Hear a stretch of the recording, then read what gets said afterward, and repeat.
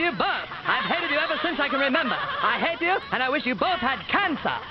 Cancer? Yes, in the head.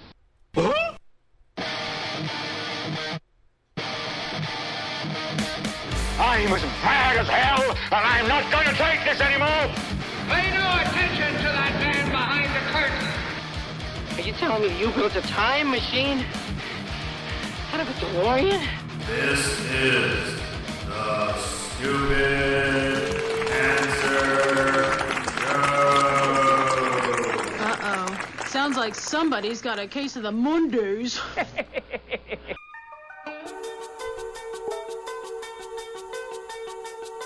Hello there, children. Hey, kids. People seem to like me because I am polite and I'm rarely late. Don't worry, I got an idea. And now, the host of the Stupid Cancer Show, Matthew Zack. Not that there's anything wrong with that. Because he has a lot of chutzpah. All right.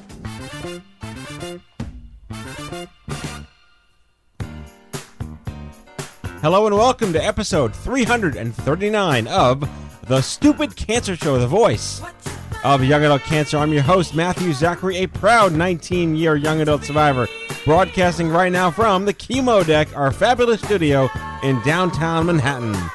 The Stupid Cancer Show is a production of Stupid Cancer, the largest support network for young adults affected by cancer, online at stupidcancer.org. I'm Kenny Kane, co-founder of Stupid Cancer, welcoming all of our first-time and returning listeners. Never miss an episode by signing up for our newsletter and subscribing to the free podcast on SoundCloud, iTunes, iHeartRadio, and Blog Talk Radio. It is not okay that 72,000 young adults are diagnosed with cancer each and every year. So, got cancer under 40? Sucks, huh? Time to get busy leaving, folks, because the Stupid Cancer Show is changing the world, one chemo infusion at a time.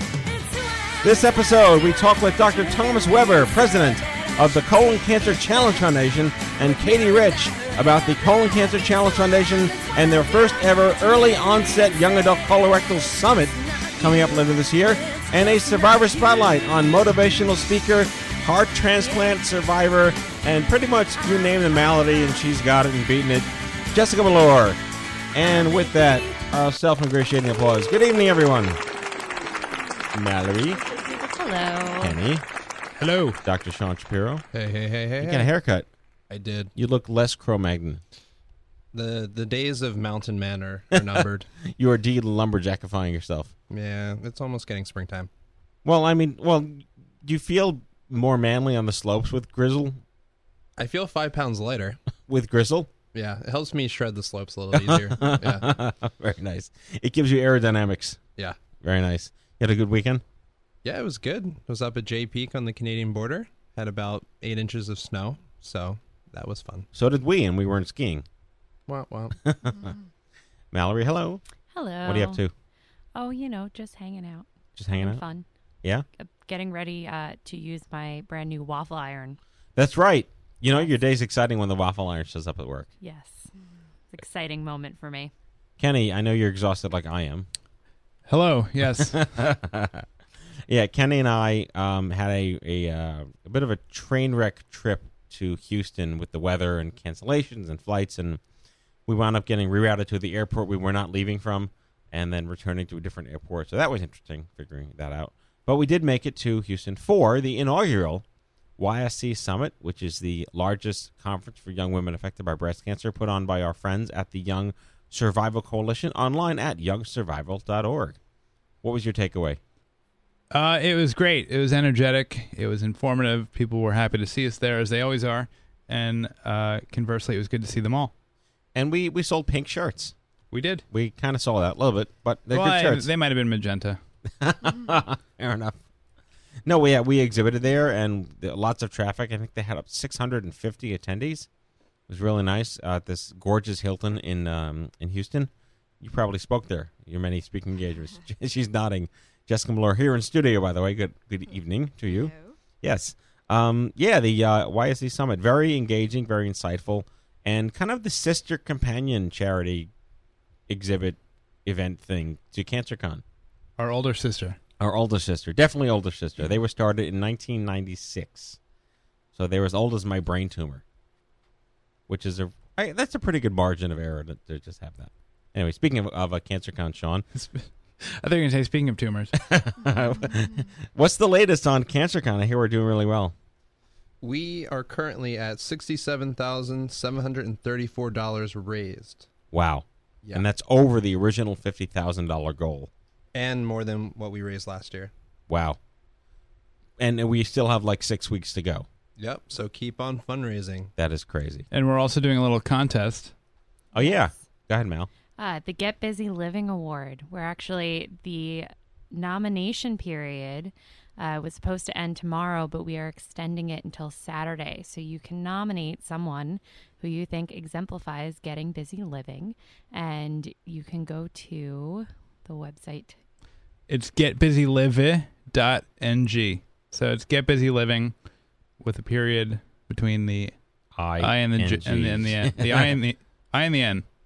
Yeah, so please nominate someone, because I love getting to read all the lovely things people have to say about their friends. There's got to be like a .award domain at this point, like a getbusyliving.award or something like that. I'll look for it. Yeah, you're in charge. Wonderful.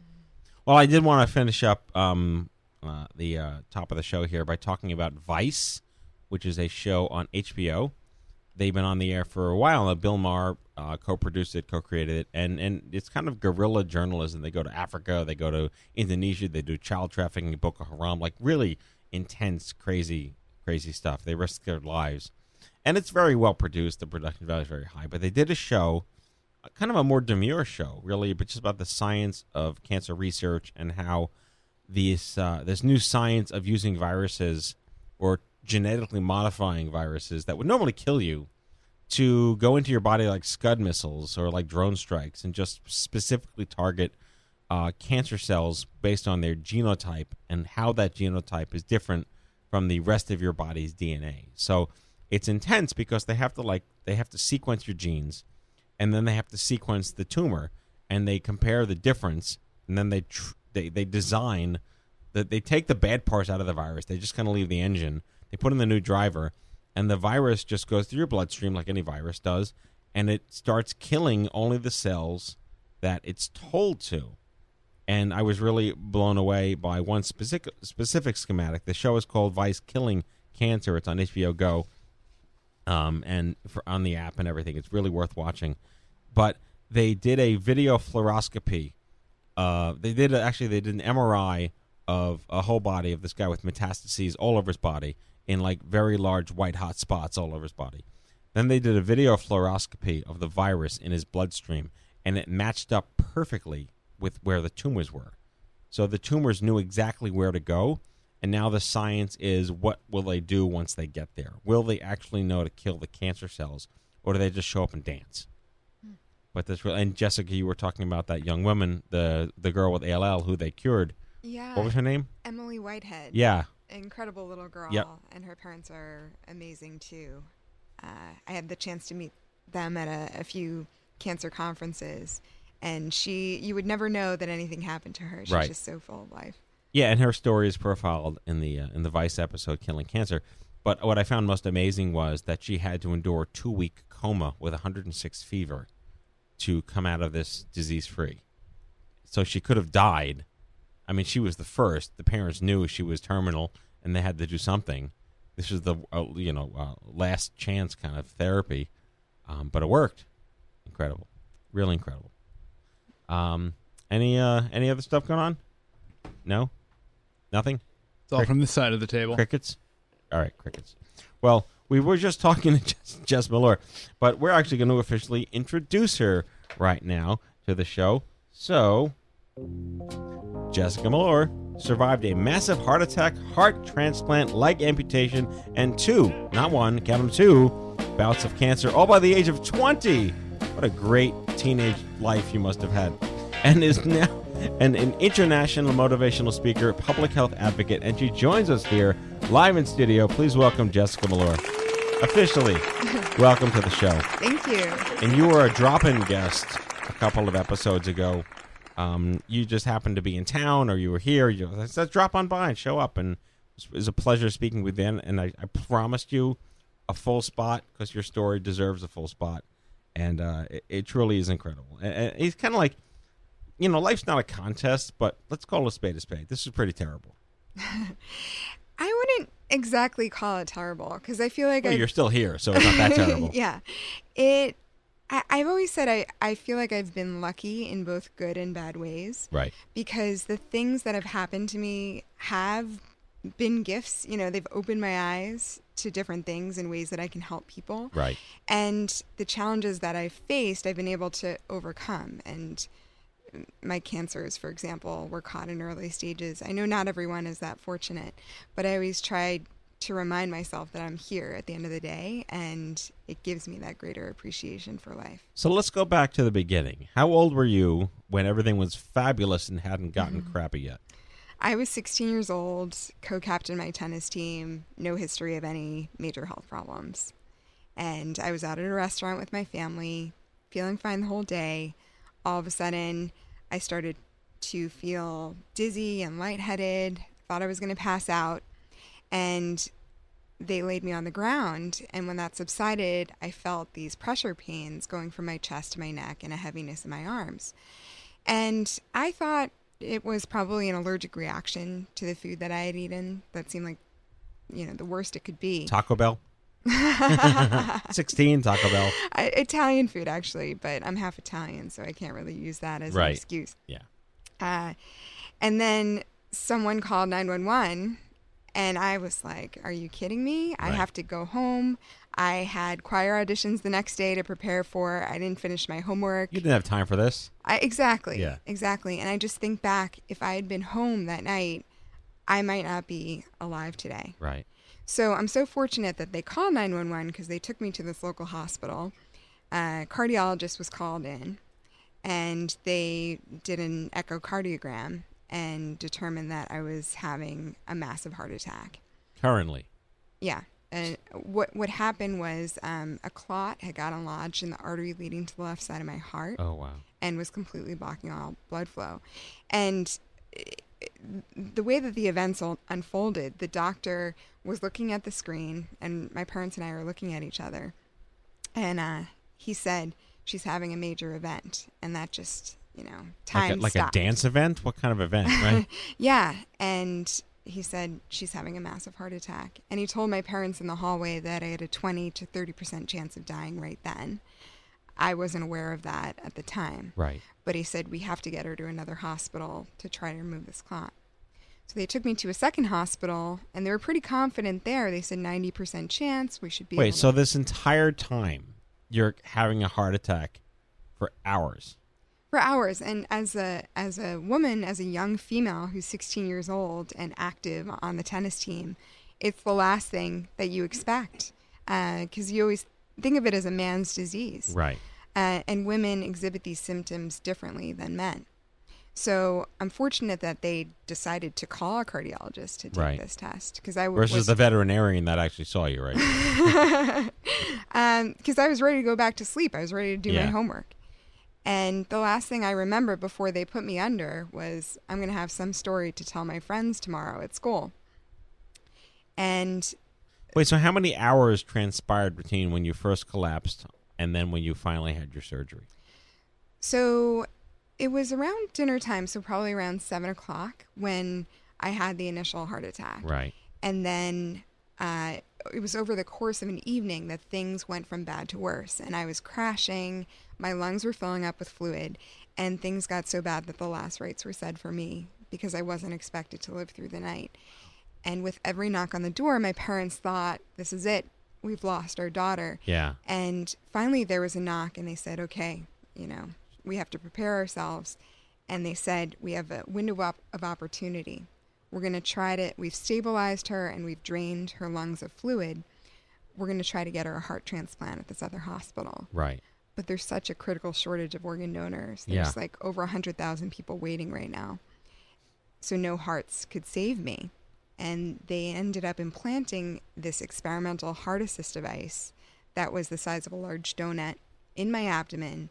And it connected to the left side of my heart because that had been destroyed. Right. And pumped the left side. And it ran on battery power. And so you were literally like the copper top girl. Yeah. Wow. Yeah. So I had the heart attack on a Monday. That Friday, they put the LVAD within me. And within hours, my parents had to make this heart-wrenching decision to amputate my left leg. Because it had been so severely. Well, a balloon pump was put in the left leg. It was used to assist with blood flow. Right. And they knew it was a risk that it could cut off my circulation in my leg. And it did. And I got an infection in my leg. And it came down to a matter of my leg or my life. Because if the infection spread to this machine, that would have been it. Right. Yeah. So it's in the span of a week? A week, yeah. Less than a week. Wow. A few days. So they had to induce paralysis at one point. Right. Because my vital organs weren't getting enough oxygen. They thought I could be permanently brain damaged. And I started to finally make a turnaround. Which you clearly are. Permanently brain damaged. Evidence to the fact that you're so eloquent. Oh. Well, thank you. Yeah. But when I first woke up, I really had no idea what had happened to me. The last thing I remembered was they're going to remove this clot. Right. So I said, I have to be out of the hospital by the end of the week. Did I miss choir auditions? Right. Tell the tennis coach that I can't make the state tournament, but, I'll be back soon. And you had no idea you had an amputation? I noticed, it didn't sink in at I noticed first. Something was missing. I know. It's crazy to think, but I was under such heavy sedation. I was having all these hallucinations from all the operations that I noticed that one of my legs was shorter than the other. And they tried to tell me, and I wasn't processing it. They said, they had to take it in order to save your life. And I was just like, oh, okay. Someone told me what the weather was like. Yeah. And I think I actually asked my surgeon if it was going to grow back. That's how delusional I was at the time under all these anesthetics. Right. Because your mom is an iguana. Yeah. Almost. Yeah. And then it did sink in. Actually, it started to really sink in when my parents showed me my picture on the front page of the local newspaper. And it was this giant headline that said, "Suddenly a teen's life put on hold." And it talked about me in the past tense, almost like it was my own obituary. And it just made my future sound so uncertain. And I wish that my parents hadn't shown me the article. So there was this moment where I was like, where does life go from here? Right. All these cards started pouring in from school, and I realized that life wasn't going to be the same. Sure. So let's fast forward a tiny bit. You got a prosthetic. You went back to school. Yes. You graduated. Mm-hmm. And then life wasn't done with you yet. It wasn't. So I got the heart transplant a few days before high school graduation. And but you waited a year? I waited about 9 months. Okay. And in that time, it was But that crazy donut inside you was working. It was working. Yeah. I was able to be a lead in the school musical, and I was the prom queen that year. And of course you were. I went to Disney World on a school choir trip. And for me, I so connect with your motto of get busy living, because for me, it was just about reclaiming my life and making the most of every day and not letting these things that had happened to me take over my life. I just wanted to be a normal teenager again. And I applied to college, etc. So having this heart transplant, the timing was perfect because I was able to start Princeton University 3 months after that. And had a great year at Princeton. Because you're an underachiever. Well, this experience, I never would have considered applying to Princeton. Like, I got great grades, and someone suggested it to me, but it always seemed like a pie-in-the-sky type of school. But going through this experience, I said to myself, what do I have to lose? Right. I was willing to take more risks and put myself out there. And I got accepted. I didn't know if I was going to get this heart in time, but I said, I'll find a way. Even if I have to go on this heart assist device and change my batteries in between classes, I will find a way. So I had a wonderful freshman year. And, I got around campus just fine on my prosthetic leg and with my heart transplant. And then the summer after freshman year, it was the 4th of July, and I felt this lump on my neck.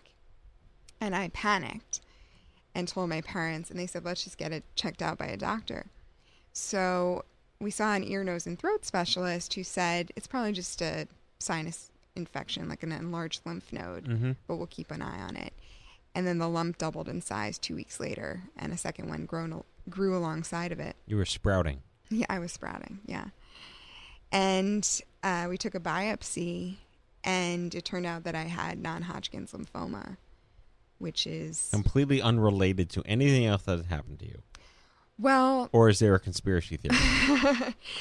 There was some relation, because as a heart transplant recipient, I have to take anti-rejection medication, which lowers your immune system. Right. So I had the Epstein-Barr virus. Like, most of the population has been exposed at some point. I never actually had mono. Right. But usually it's dormant in your system. So being immunosuppressed allowed it to become active in my system, and it mutated the cells. And so that was the source of both cancers that I had. So it's this delicate balance. You're taking these medications that are saving your life. Right. And I would not take that back, for anything. Sure. This transplant is the reason I'm alive. But at the same time, it's a balance, because it can put you at risk for other things. So there's a consequence to cure of anything.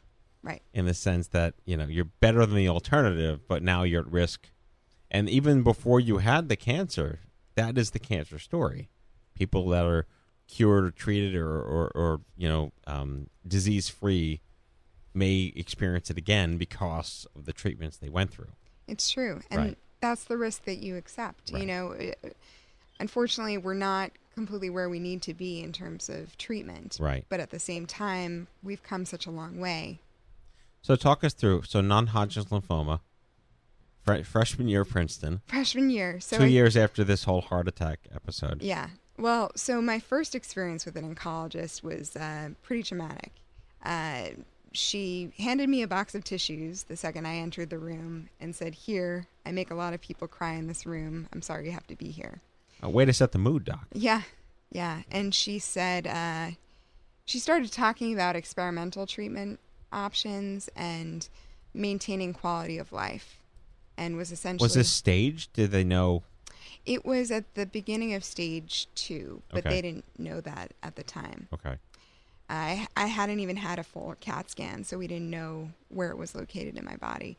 But it was just dismal. Right. And we fortunately decided to get a second opinion with someone who said, you're going to need chemotherapy and you're going to lose all your hair, but there's reason to think that this is terrible. Dr. 1, get your affairs in order. Dr. 2, you're going to be fine. Which road do you go down? Yeah, it's pretty easy to see, because the second doctor gave me hope. Yes. And I was determined to go to school throughout all of this. So 2 weeks before the start of my sophomore year at Princeton, I had my first round of chemotherapy. And I was able to time my treatments in between classes. And the treatments were so cyclical that I was able to predict when I would feel bad. Wow.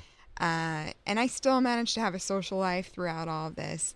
I was so grateful to be able to be in school during this process, because it helps you forget. It doesn't... Distraction therapy. Yes. It doesn't make this obstacle the primary focus of your life. And I didn't even tell many people at school that I was going through it, because I didn't want people to look at me with pity or think that I was going to die. Right. I told myself, there's no way I'm dying. I'm going to get through this. And the friends that did know were incredibly supportive. Good. Were you put into remission with this particular treatment? I was. By the end of my first semester of sophomore year, which was probably 4 months later, I was in remission. But not for long. Well, so I graduated, 6.5 years into remission. Yeah. You're like, I've passed the big 5-year mark. I'm in the clear. Good to go. Good to go. And then I was out at a concert with a friend. I was living in New York at the time. and I felt another lump on my neck. This is 6.5 years later. And you must have passed out. Well, I had, to be fair, I had felt a number of lumps on my neck over the years, and we always had them biopsied, and they were always benign. Okay. But this time, it was another form of non-Hodgkin's. And I saw my doctor. This was a different oncologist who, because the previous one had retired. And he started talking about intensive chemotherapy that I would need, and survival statistics. Not that easy kind of chemo. Yeah, not the easy kind of chemo that I'd have to take a minimum of 6 months off from work. Right. And that I might need a stem cell transplant. And did you? Fortunately, I did not. It was a serious consideration for a while, but we compared the pathologies. They were different forms of non-Hodgkin's. The first one was large B cell, and the second one was Burkitt's. Oh, wow. Yeah. So, but they did consider that for a while.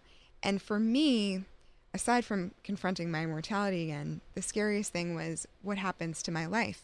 Because no matter what I've been through with my heart attack and with my first bout of cancer, I always relied on that balance, being around my friends, doing work, just having this active life. And I was trying to picture myself sitting in this hospital bed, having to take the time off from work, and what was there to look forward to? Like, what would keep my sanity? Well, the bumper guards were taken off the alley by the time you became a young adult with a life outside of college. Exactly. I don't want to rush this, but we have about 5 minutes left, and I really do want to get to what you've done with your life. Sure. Since then, because it's quite remarkable. How did you go about, your story obviously is very media worthy, and the attention you get is well deserved. How did you get to be so recognized as a public speaker? And I do want to mention you have your own award, which is pretty cool, by the way. Thank you. Well, there was a lot of media coverage when I was waiting for the transplant. And the machine that I was on, the heart assist device, was experimental at the time. And I was doing more things on it than the average person. So I started to get requests from schools and businesses and other organizations to share my story. And I remember distinctly speaking in front of little kids, and they're not afraid to ask anything. Right. And I loved it so much, no matter where I spoke, that I knew it was something that I would want to do for the rest of my life, because people would come and share their personal experiences. And it might not have been closely related to what I'd been through, but everyone goes through something. And I think about some of my friends who have lost parents, for example. That to me is devastating. I know it'll happen one day, but to lose your parents at a young age, I think would have affected me more than what I have been through. So that's why I say, my story is no better than anyone else's.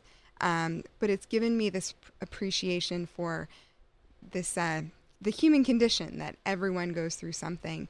And that's why it's been my mission to connect with as many people as possible, to help them, to give them hope. Because I feel like these challenges have tried to knock me down and again, and I've had to climb back up. And we all have those moments where we're ready to give up. But if anything, my story illustrates that you can get there, and you can live not only a normal life, but an extraordinary life. And it gives you this opportunity to reach other people. Every patient and survivor has that opportunity to give others hope. And how's your health now? My health, knock on wood, is great. I'm approaching 16 years with my heart transplant. Wow. And I've been in remission for 7 years now. You still got scanxiety problems and lumps biopsied, or you're good? I don't have regular scans. I am followed by an oncologist, and I get regular blood tests. And it's always lingering, in the back of your mind, could this come back? But what I've learned is you can't live your life in fear, because that's like letting cancer win. And so I just try to make the most of every day, and I still make plans for the future. But like I say in all of my speeches, you need to dream as if you'll live forever, but live as if you only have today. Well said. Well said. Jessica Mellor is a 2-time young adult survivor and a heart attack transplant survivor before the age of 20, 16 years out Princeton graduate, underachiever, motivational speaker, author, I predict one day possibly. What's your website? It's jessicamelore.com. That's JESSICAMELORE. And your Twitter handle? At Jessica Melore. Very consistent. Yes. Jessica, thanks for joining us tonight. Thanks so much.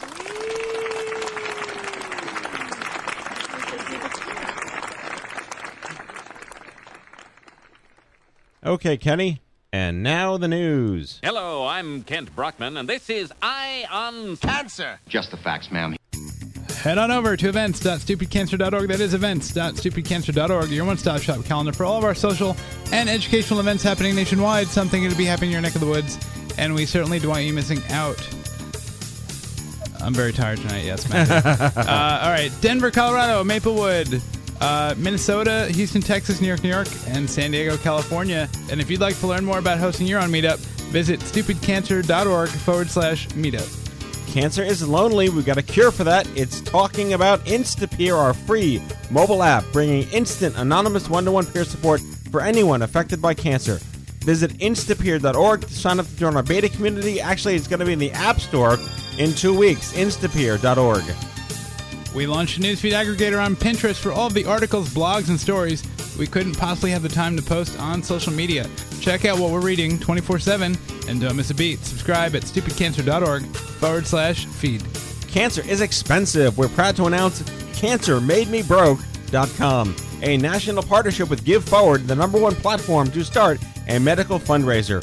You didn't ask to get sick, and your community actually wants to help you. Visit CancerMadeMeBroke.com to learn more and start your personal fundraiser today.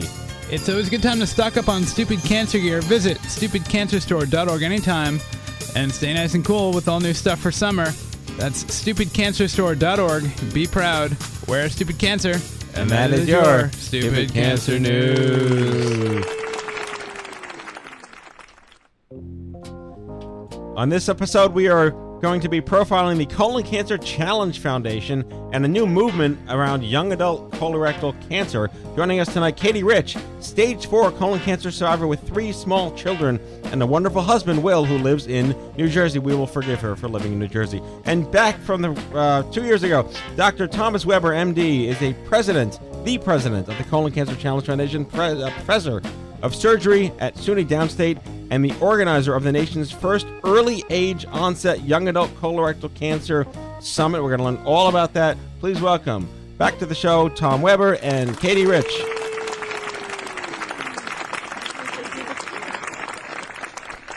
Welcome to the show. I always enjoy when we do shows that are specific to one type of cancer because we are technically an interfaith type of cancer organization, but it's really, colon cancer to me is something really scary because, and we're going to talk about this tonight, is that there's a tremendously projected increase, a disproportionately projected increase in colon cancer incidence in young adults. And I want to just say that to frame the purpose of the show through that lens. So why don't we get started? Tom, or would you prefer to go Dr. Weber because you did earn the doctorate? Tom's fine. Thank you so much. So let's get started. The Colon Cancer Challenge Foundation. Tell us about the organization. Well, the challenge is a 501c3, Matt, which is really, as you suggested, focused on the colorectal cancer issue. Our mission is to promote awareness, but also to raise funds to support screening for the uninsured, which we have been doing for many years here in New York City with our partners, the American Cancer Society and the New York City Council. We're also very committed to supporting research and supporting young investigators who are looking to focus their research careers on colorectal cancer. So we have supported a range of travel scholarships for those individuals, and this year we launched an exciting new program where we're providing support for a young investigator to spend an entire year working in a world-class laboratory, again, focused on, in this instance, the genetics of early age onset colorectal cancer. And I find that absolutely fascinating, and it is completely on track with the direction science is going around genetics, DNA, what are you made of? And I was hoping you might talk a little bit about this new science of your DNA matters more, in a sense, than what type of cancer you actually have, correct? Well, as many of your listeners will probably know, genetics is a big part of the issue, especially when we talk about early age onset. And in fact, historically, an early age diagnosis, traditionally, if you will, has been a trigger for providers and scientists to think about a genetic cause. But I just want to underscore, as we go through the conversation this evening, that on this issue of colorectal cancer before the age of 50, our best information is that less than 25% of that is due to one of the known colorectal cancer hereditary syndromes, such as Lynch syndrome or familial polyposis or even MYH syndrome. And this is really, really important because it means that we really need to be thinking very, very carefully about what else is contributing to this increase, which, again, some of your listeners will know, has some striking contrast to the known hereditary syndromes. So many of your listeners will know that, for example, Lynch is associated with right-sided colon cancers. The increase in young age colon and rectal cancer really is focused on the left side and disturbingly rectal cancer. So we're seeing a dramatic increase. Actually, starting age 20 across the country, we're seeing these significant increases. So I just want to underscore the genetics is important, and we're going to stay focused on that, and we're actually investing in it heavily. But we really want to broaden the conversation, and that's what the summit is all about, to really review what are the other risk factors and to what extent are they contributing to this increase, and how can we help shape the research agenda to really focus on the problem. And before we get to Katie, do you have any usual suspects, environment, air quality, food quality, or is it broader than that? Well, you're absolutely right. These are all, as you say, the usual suspects of diet, red meat consumption, increase in energy consumption,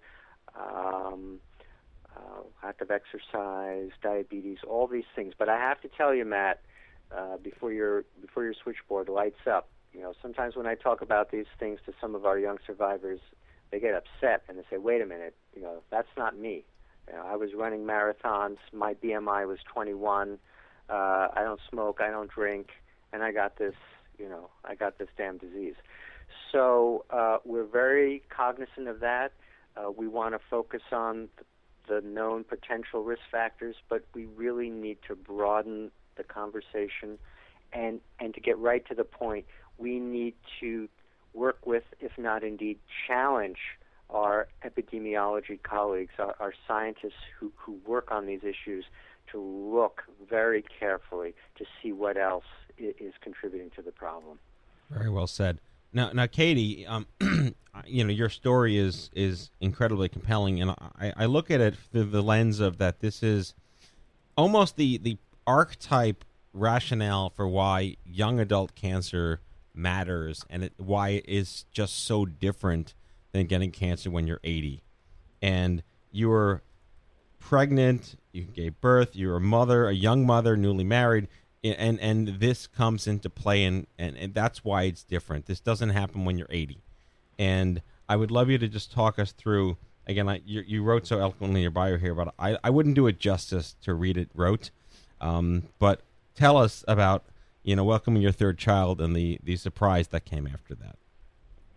Yeah, and that's exactly what it was. I had seen my primary care doctor because I had this pain in my rib cage soon after giving birth.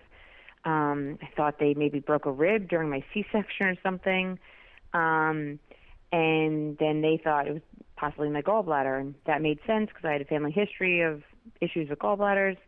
And my primary care doctor, I'll never forget him saying, don't be too worried. You're 33.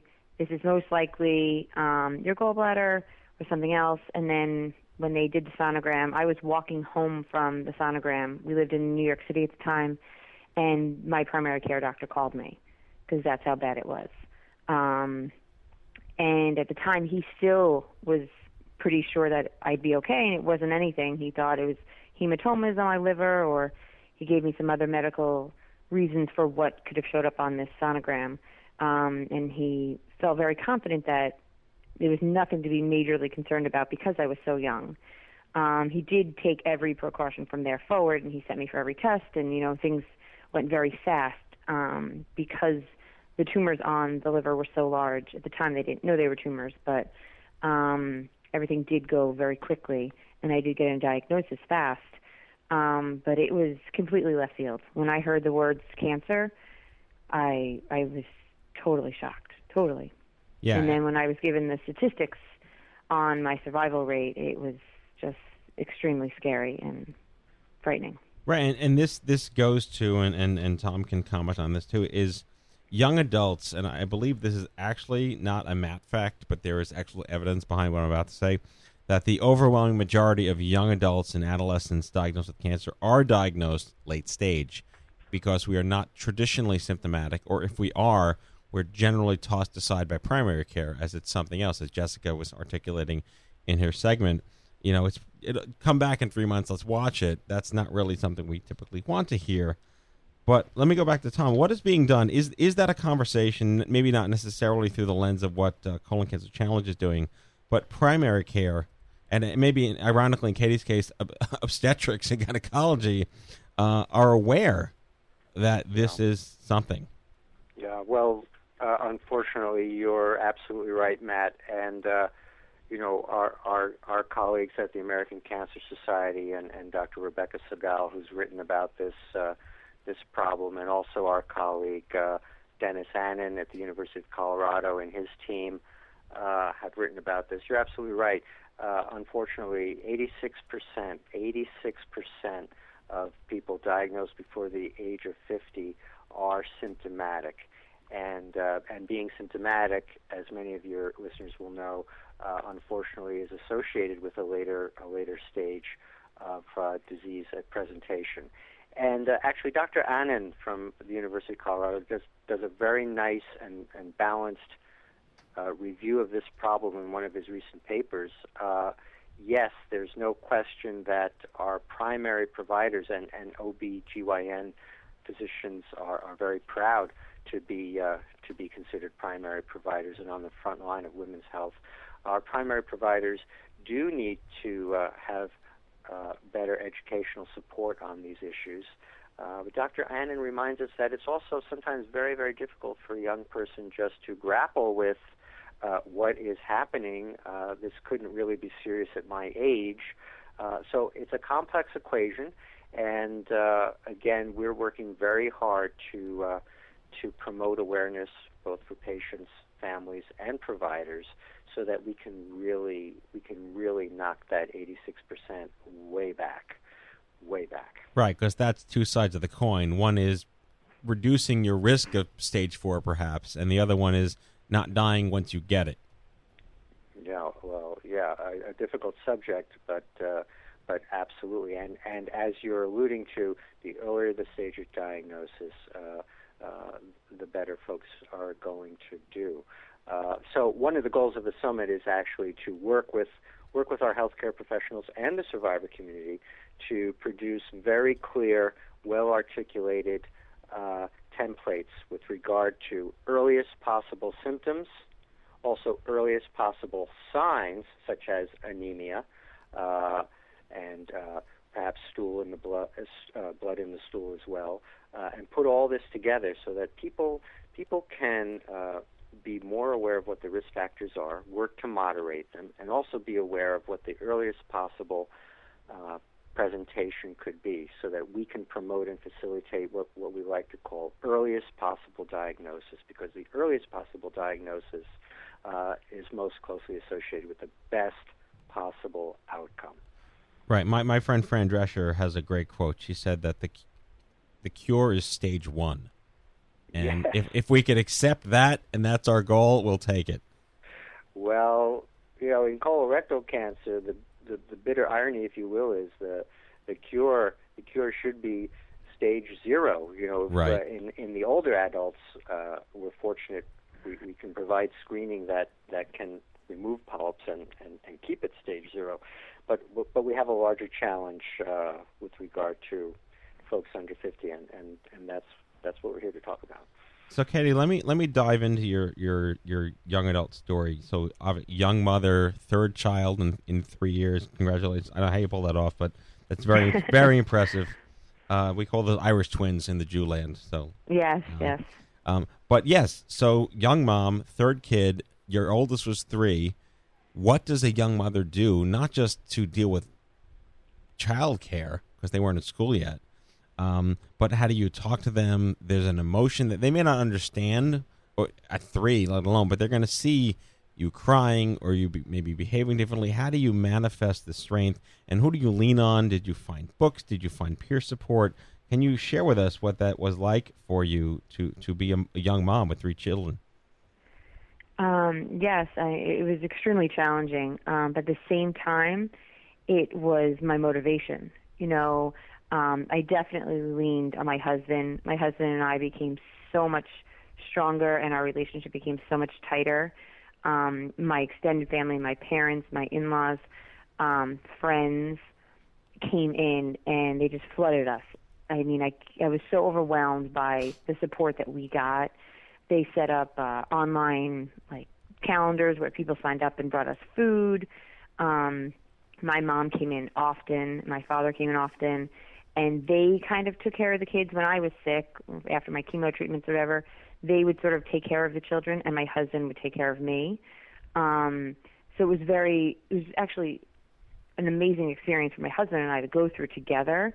And the children were just there to provide, the laughs and the drive to, there's no option here. Once I stopped crying after, 2 or 3 days after diagnosis, we just decided fight. This was only one option. We're fighting. There's no decisions to be made. We're going forward, So it was hard at times. They were so little also, though, so we didn't have many conversations. We tried to keep it very brief.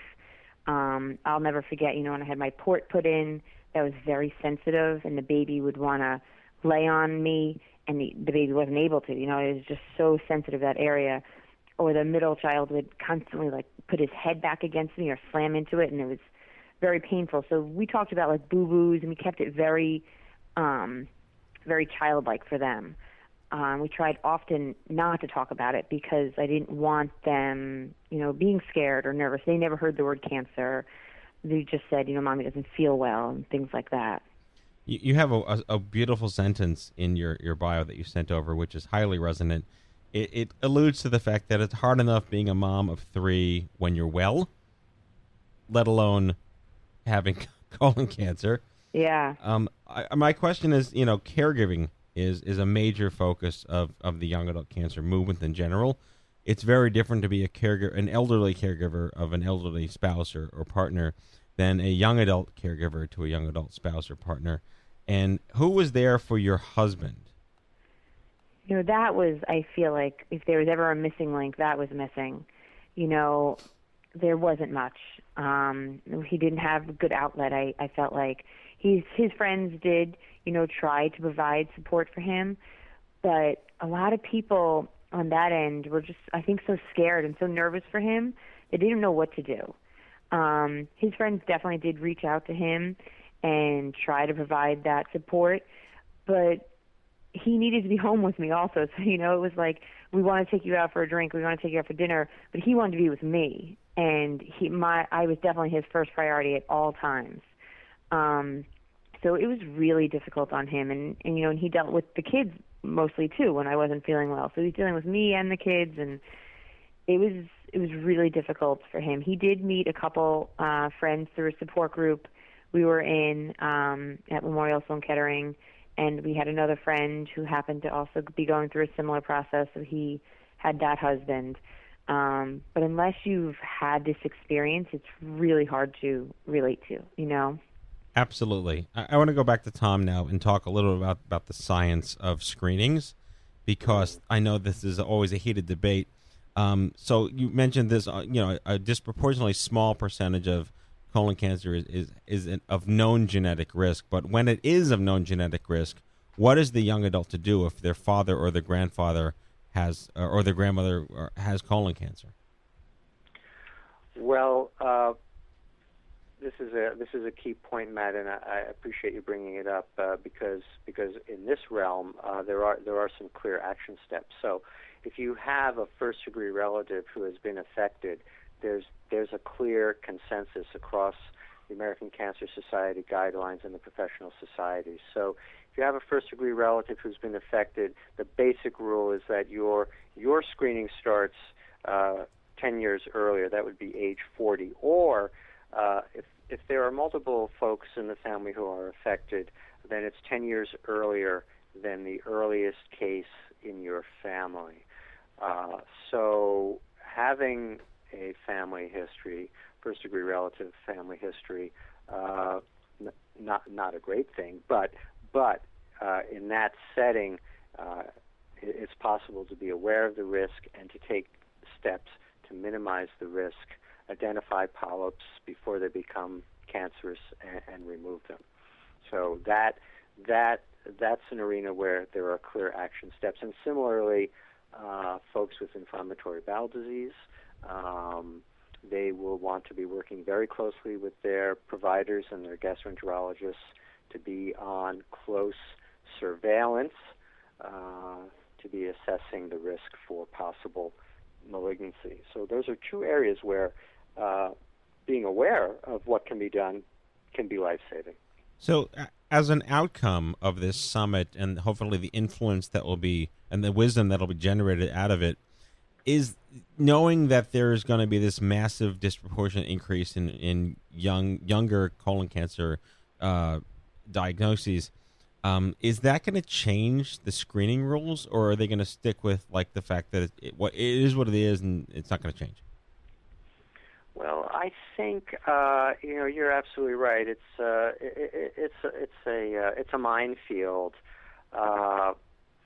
There's certainly been a movement to step back and make some 30,000-foot view comparisons, such as the incidence of cervical cancer at age 40 is very similar to the incidence of colon and rectal cancer we're now seeing at age 40, and of course screening recommendations are earlier for cervical cancer. But unfortunately, the professional societies haven't quite yet gotten there. So I think one of the goals of the summit is to really be on top of this issue and be looking for ways to better understand to whom can we redirect precious screening and surveillance resources who will need it. So one goal clearly is to broaden our understanding of who is at risk, and then perhaps with that knowledge backed up by some data, we can make some changes in those recommendations.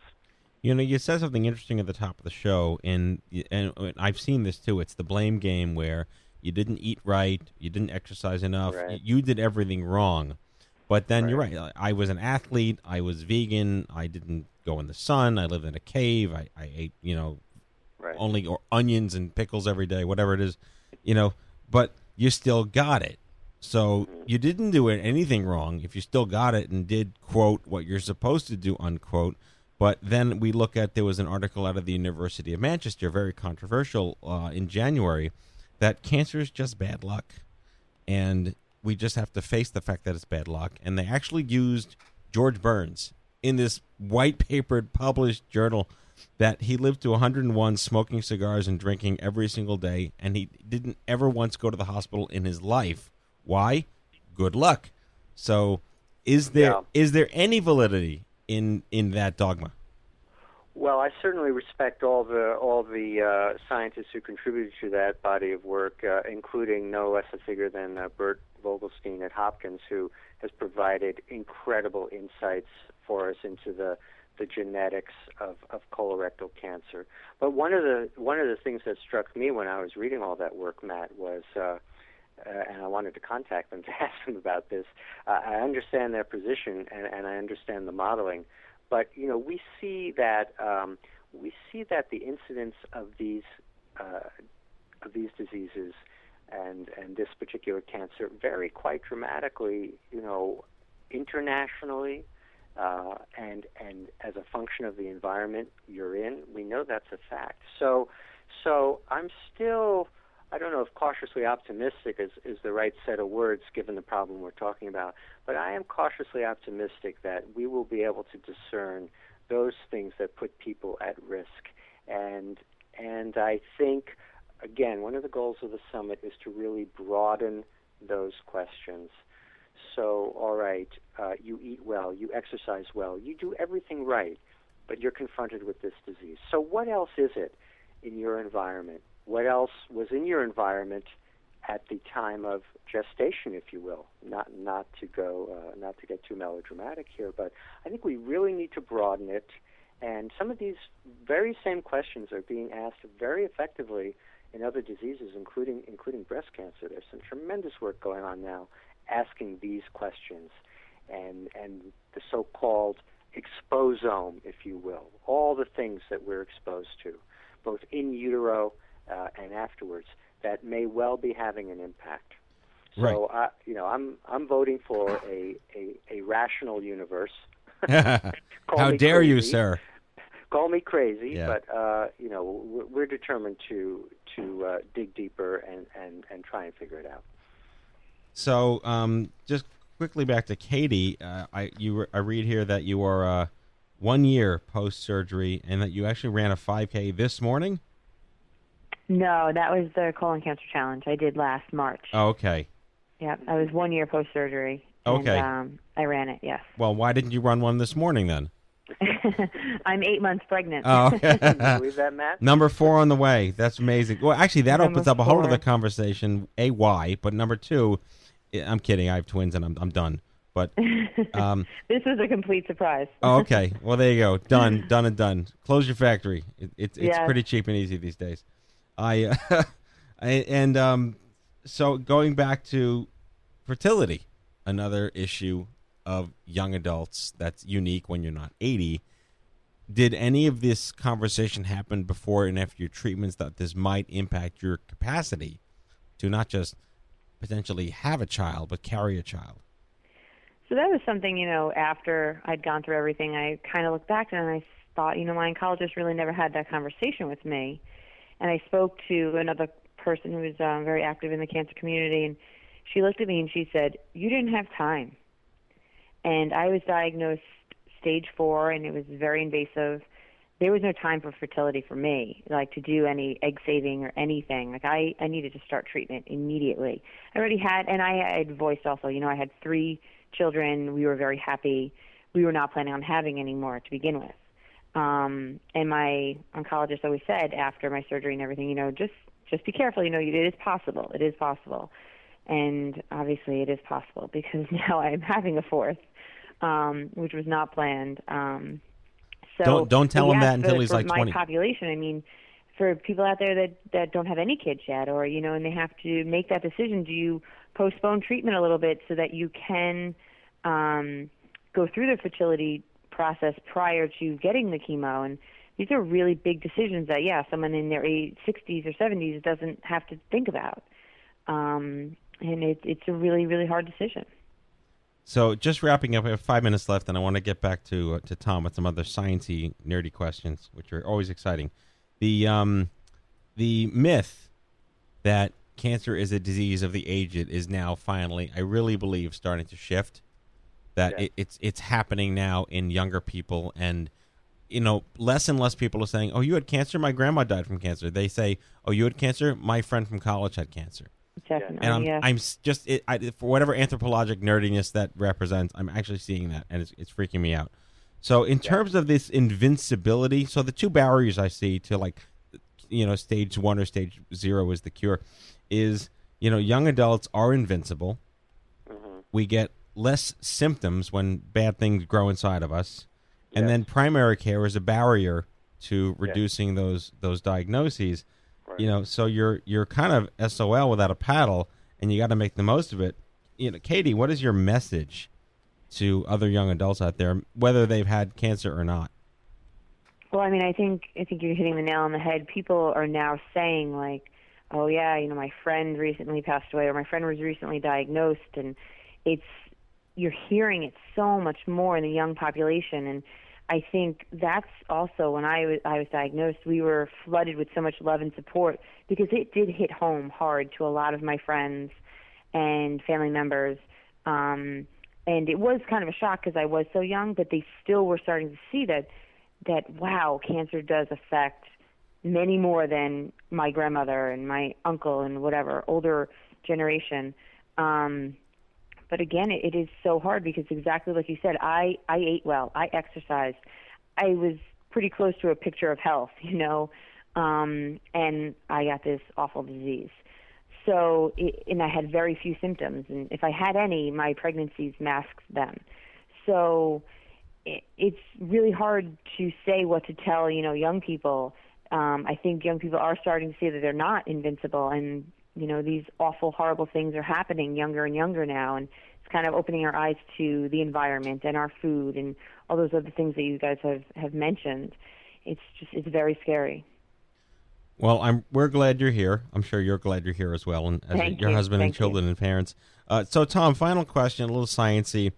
You know, what direction is the summit wanting to move towards? Is it legislation and policy that's going to change this? Is it medical education that's going to change this? Is it funding more research? Is it all of the above?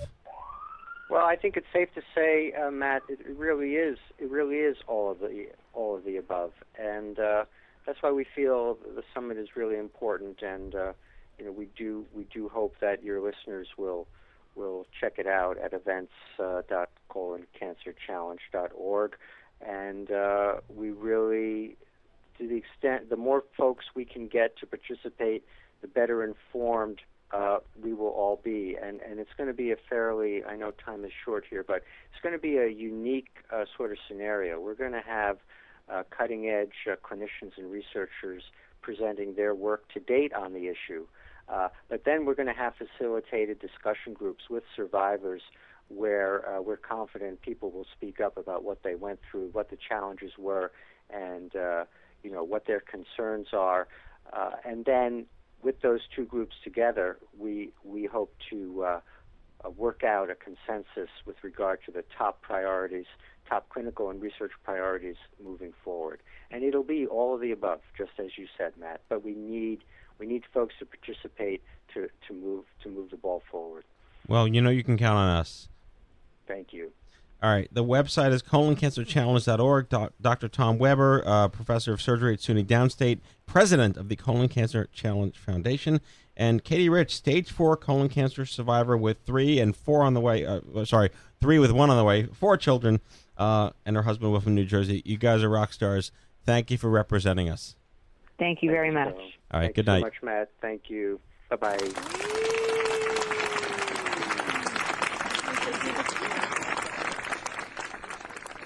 Powerful. What do you think? So powerful. Sorry, that was to you, Jess. Yeah, especially because as a young woman, fertility is something that I have had to think about. You know, it was never a conversation. Yeah, we didn't talk about that during your segment. Do you even know if you're fertile? I don't. It's free to find out, but yeah, but it's something that I didn't mean that dirty. I meant like you actually go to the doctor and get it. Yeah. Yeah. I also related because, you know, in my story, I had never done drugs. I didn't drink or smoke.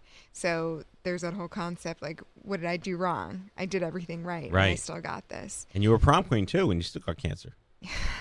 Clearly, prom queen doesn't stop cancer. But you just are thankful that you are one of the survivors. Yeah. And you can never forget those that didn't make it. And that's why I'm here in memory of them and in honor of those that are still struggling and trying to get to the place that I am now as a survivor. So you always have to be grateful. there's been really just so much surge in just even the last 18 months. It's been so much more palpable that this conversation, they would never have a summit on young adult colon cancer, ever. When did that happen? And here it is, and that's really exciting. And I didn't get to mention this, but breast cancer is now happening in teenagers. Like our board chairman had an 11-year-old girl. Oh, she's not preteen, Yeah. 11-year-old with breast cancer. Breasts. I mean, she does, but like they're not developed. Prepubescent breast cancer is a thing now. Yeah, I knew someone in her 20s who had breast cancer, and Right. to hear in your teens, it's just It's the number one astonishing. cancer in young adults now, breast cancer. It's anyway. This is why we do what we do. And with that said, it is now time for our closing sequence. Prepare to activate. I hear there's rumors on the internets. You ever seen a grown man naked? And so, to all of you, a fond farewell. Hooray, I'm helping. You are a meathead. Oh, Magoo, you've done it again. That was so terrible, I think you gave me cancer.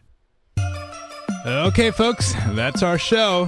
The 339th episode of The Stupid Cancer Show. We hope you had as much fun as we did, poking a stick at Stupid Cancer. I'd like to thank our guests, Jessica Malore and Dr. Thomas Weber and Katie Rich from the Colon Cancer Challenge Foundation. The Stupid Cancer Show is a production of Stupid Cancer, the largest charity comprehensively addressing young adult cancer, online at stupidcancer.org. If you haven't already, visit stupidcancershow.org and never miss a show by signing up for our newsletter and subscribing to the free podcast on SoundCloud, iTunes, iHeartRadio, and Blog Talk Radio. Remember, folks, if it ain't stupid, it ain't cancer. Coming to you from the chemo deck. And on behalf of myself and Kenny Kane, Mallory Rivera, and Sean Shapiro, thanks for listening to this episode, and we'll see you on the next broadcast of The Stupid Cancer Show. Goodbye, folks. Night, everybody. Watching classmates graduate while you're still stuck in a bed up in the